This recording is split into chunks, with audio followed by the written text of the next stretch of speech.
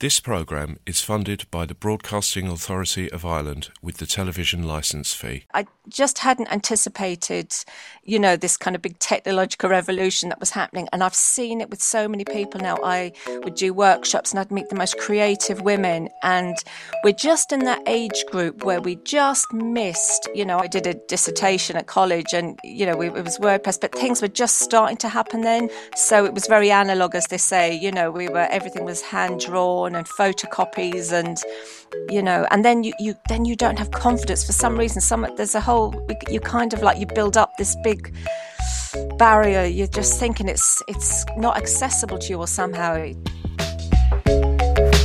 Hello, I'm Maria Staunton. And I'm Mary Costello. And this is Making It, the show that reveals the true stories of Mayo's women in business. From top executives to artists to female founders to those providing essential services in our local towns. Stay with us for the next 20 minutes and who knows, you might hear the advice or inspiration you need to get your own dream off the ground. Hello and welcome to Making It. I'm Maria Staunton.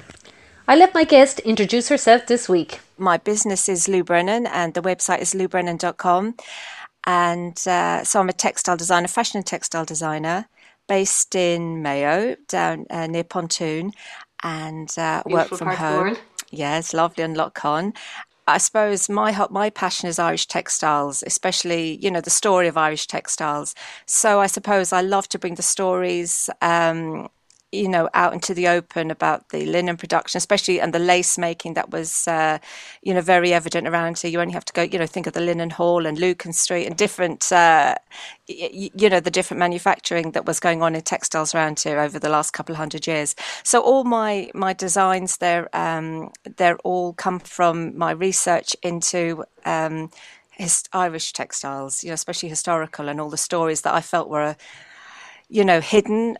Lou's design work focuses on accessories like pocket squares, bandanas and scarves. Scarves are ideal because when you have anything more complicated, like with someone once said with scarves, you never have a fit issue. They'll always, they'll fit everybody exactly. And when you're a one woman show or whatever, you can only cope with so much. So even though it might be lovely to consider making, dresses or whatever, you just that would be too much to take on at the moment. And everybody kind of, scarves are something that's immediate. You can kind of really dress up an outfit with a scarf. Can I ask, Lou, are they high-end scarves? They are high-end. Yeah. Okay. I had to make the decision early on, like there's no way I could compete with, say, Dunnes or something. So that had to be, I either print them myself or print with, before lockdown, I was just started doing a linen range, but all the staff are on furlough. So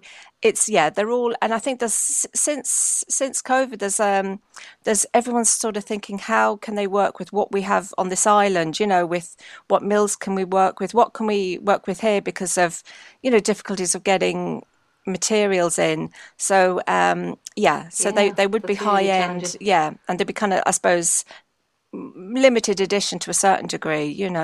I would always have worked for studios that sold to the Dolce & Gabbanas, the Donna Karens and the Armani. So they would have been the customers I would have designed for.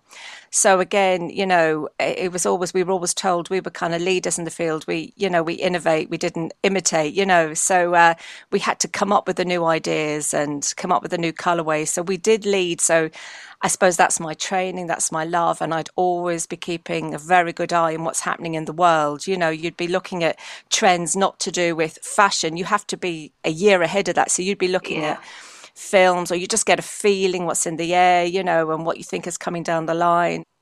Tell us a little bit about your childhood. What brought you into the whole fashion industry? Why did you go down that route? So, I suppose I was just one of those kids. I was just loved drawing and art.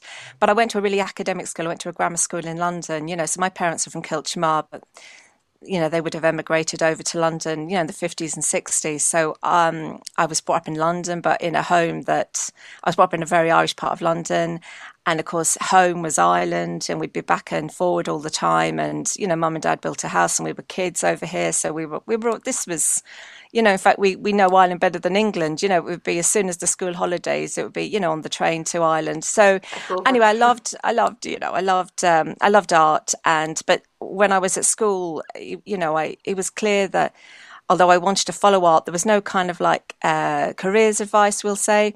So eventually I found out you needed to do a foundation course, and mum and dad said, look, work for a year, save up, and then go to college. Because there was 5 at home, you know, mum and dad had, you know, it was a lot. So I did that, and I did my foundation in London in the college near Whitechapel, and then I went to Brighton. I just wanted to kind of, I suppose, get out of London. I went to a really good textile college, University of Brighton. And then as soon as I finished, 93, I just by chance happened to meet a stylist, and she was asking what I was doing, and I said I was hoping to work some way in fashion, and she asked would I like to help style a show with Alexander McQueen. He had just graduated from his masters, and I said I would. So I went down, I brought my collection down to show him, and in the end he, instead of, you know, asking me to help him style, he started asking me to help him make, you know, catwalk pieces. So that was in 93. So I, you know, continued to do that for about 5 or 6 shows.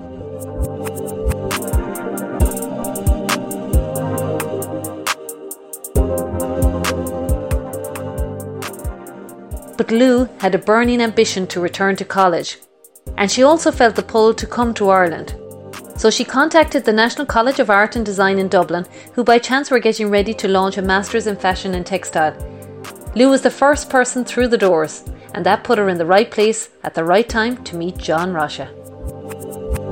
So I was there, and then that's when I went down the road to Temple Bar and met John. And so it ended up then I actually was working for John half a week when I was doing my masters, and then half a week in college. And then when I finished in 96, I was full-time for a couple of years. And it was brilliant. Yeah, so you learn so much on the job. You know, you're going to the shows in Paris. He was doing menswear, women's wear, spring, summer, autumn, winter. You're going to all the fabric fairs in Paris, buying the fabrics for the next season. And, you know, you're behind the scenes. What wonderful experience that was. Wow, it was brilliant. What a wonderful career. Well, working with someone like John Rocha and all those kind of wonderful people. How different is it when you set up your own business and you go out on your own? Just give people a sense of that. Yeah.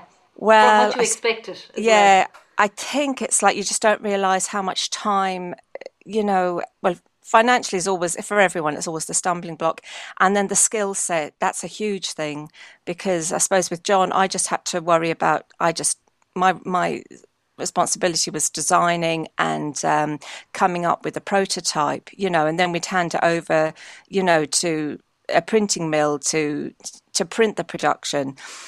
You know, we did a little bit of small production, but those headaches, those things, that would be someone else's problem. So that's something you have to just keep so many plates spinning. I just didn't anticipate that. And even something small, like having to change something on your website and having to go in, and you could be all day, and then there's some, you know, there's those little things. And having a multitude of skills, isn't it? When you're setting up your own business. Yeah. Lou established her own studio in London in 1999. But after a couple of years, she took a gamble, thinking that because she was freelancing, she could move to Ireland and send out designs from there. Did that gamble pay off? It did and it didn't. It did at the beginning, fine, it was fine. And then when I had the technical revolution came in, like digital printing happened, and it just all, and suddenly then my skills weren't the skills that were required, and I just couldn't access, you know, the training. You know, I looked, and there was it was always in Dublin, and then children came along, and the things that I needed, I couldn't get to. I remember I was on about it for so long. I just wanted to do a really good Photoshop course, and they were all in Dublin, you know, and they were kind of an evening class, you know, Griffith College or wherever, you know, it was just impossible. And and how difficult is that, you know, when you choose to live in the west of Ireland? It's a good question there, you know. You can't predict it. You see, you don't predict it, and then you just that was a huge stumbling block. Things like the regrets I have, and you know, I would have done more of that before children if I'd known. I think that's the big thing, the big message. I just hadn't anticipated, this kind of big technological revolution that was happening. And I've seen it with so many people now. I would do workshops and I'd meet the most creative women. And we're just in that age group where we just missed, I would have done, like I'm not trying to think. I remember, I think in '93, like we just about, I did a dissertation at college, and it was WordPress, but things were just starting to happen then, but not really. We were still going to the library. There was, the internet. I was trying to say to someone the other day, I think she graduated in '96, and she said like she went in and she got an email on the last day of college. It was all, we just kind of missed that, with people doing it at college. So it was very analog, as they say. Everything was hand drawn and photocopies and. So I really struggled, and I couldn't get access to, and then you don't have confidence for some reason. You kind of like, you build up this big barrier. You're just thinking it's not accessible to you, or somehow. I suppose it's lots of serendipitous things happened.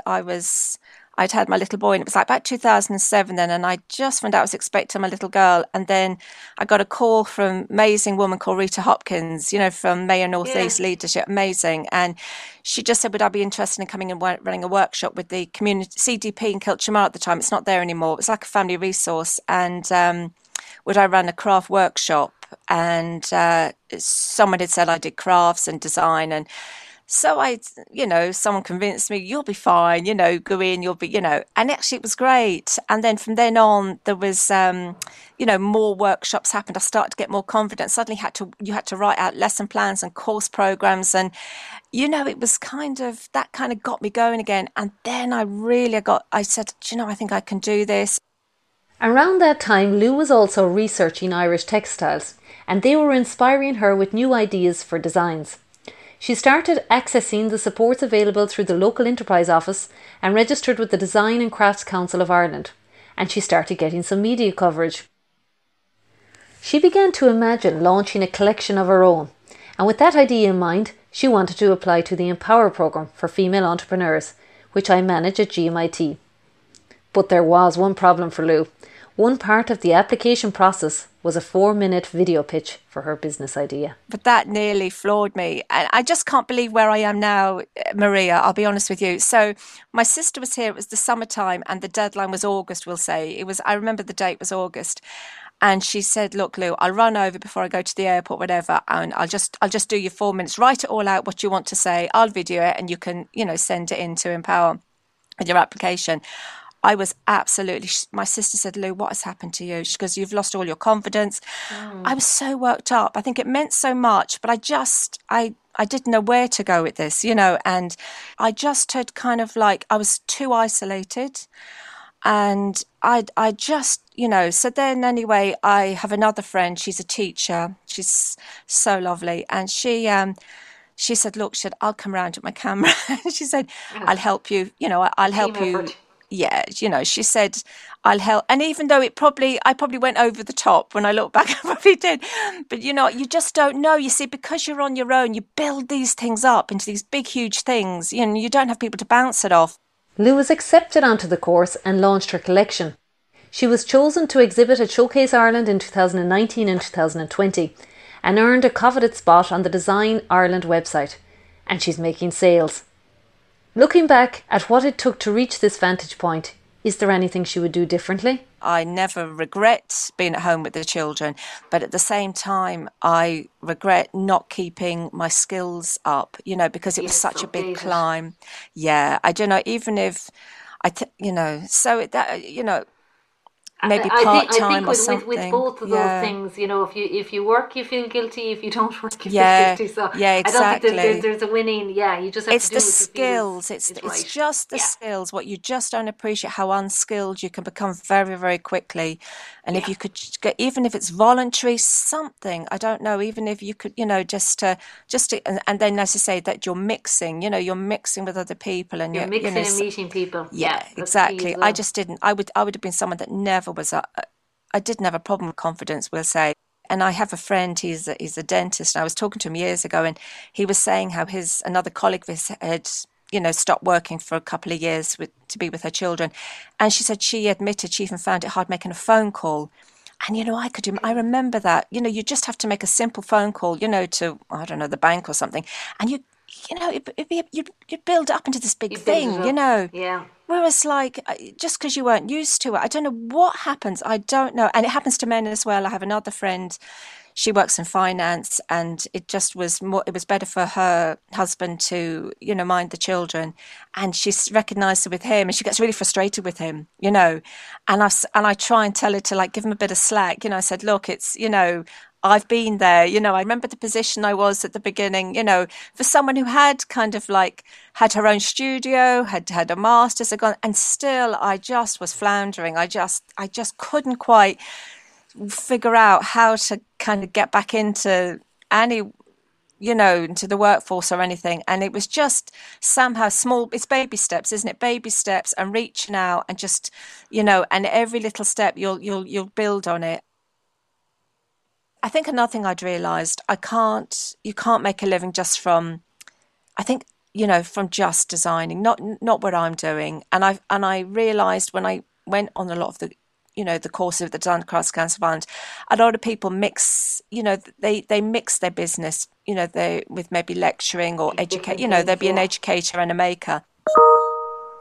Good afternoon, everybody. I'd like to welcome you to our afternoon masterclass. Today's masterclass is by Lou Brennan, and the title is Ireland's Hidden Textile Stories. So if anybody would like... An educator and a maker is what Lou is now. So I'd like to start with a story of Frances Nixon. So as a textile designer with over 20 years experience and designs in the V&A, in order to register with the Teaching Council of Ireland, she's had to enrol for a professional diploma in further education at NUIG. But that experience in itself has prepared her for the post-COVID world of teaching. I've had people come on to me lately saying, all the workshops have stopped, and they've said, could you do anything online? Now, before I would have thought, oh my God, I don't think so. But funnily enough, because of the course, and it was meant to be blended learning, I was meant to be going into NUIG and doing micro-teaching. It's all been online. So I've had to do my micro-teaching online. Yeah. So I'm trying, I've had to sort of figure it out how I'm going to. So again, suddenly I remember the first one we had to do in September. I was a bag of nerves, how does this look? But it was fine. It was you do one, then the next one is better and the next one is a bit better. So I've just ordered some kind of better lights and a system where you can flick between two cameras. So that's my next thing to figure out. So I am going to do a little demo. Silk screen printing was developed by the Chinese. It was, the mesh used to be made of silk, but now it's polyester. This is a clear one, a very fine mesh. I mean, I've so much to learn. I'm still not comfortable, with, but I listened to a talk the other day. I just remember somebody saying there was, it was a design workshop and they gave a talk. These would be, well-established people in the UK, and they said, who are your mentors? And I thought they were going to say, really well-known people in their, in their field.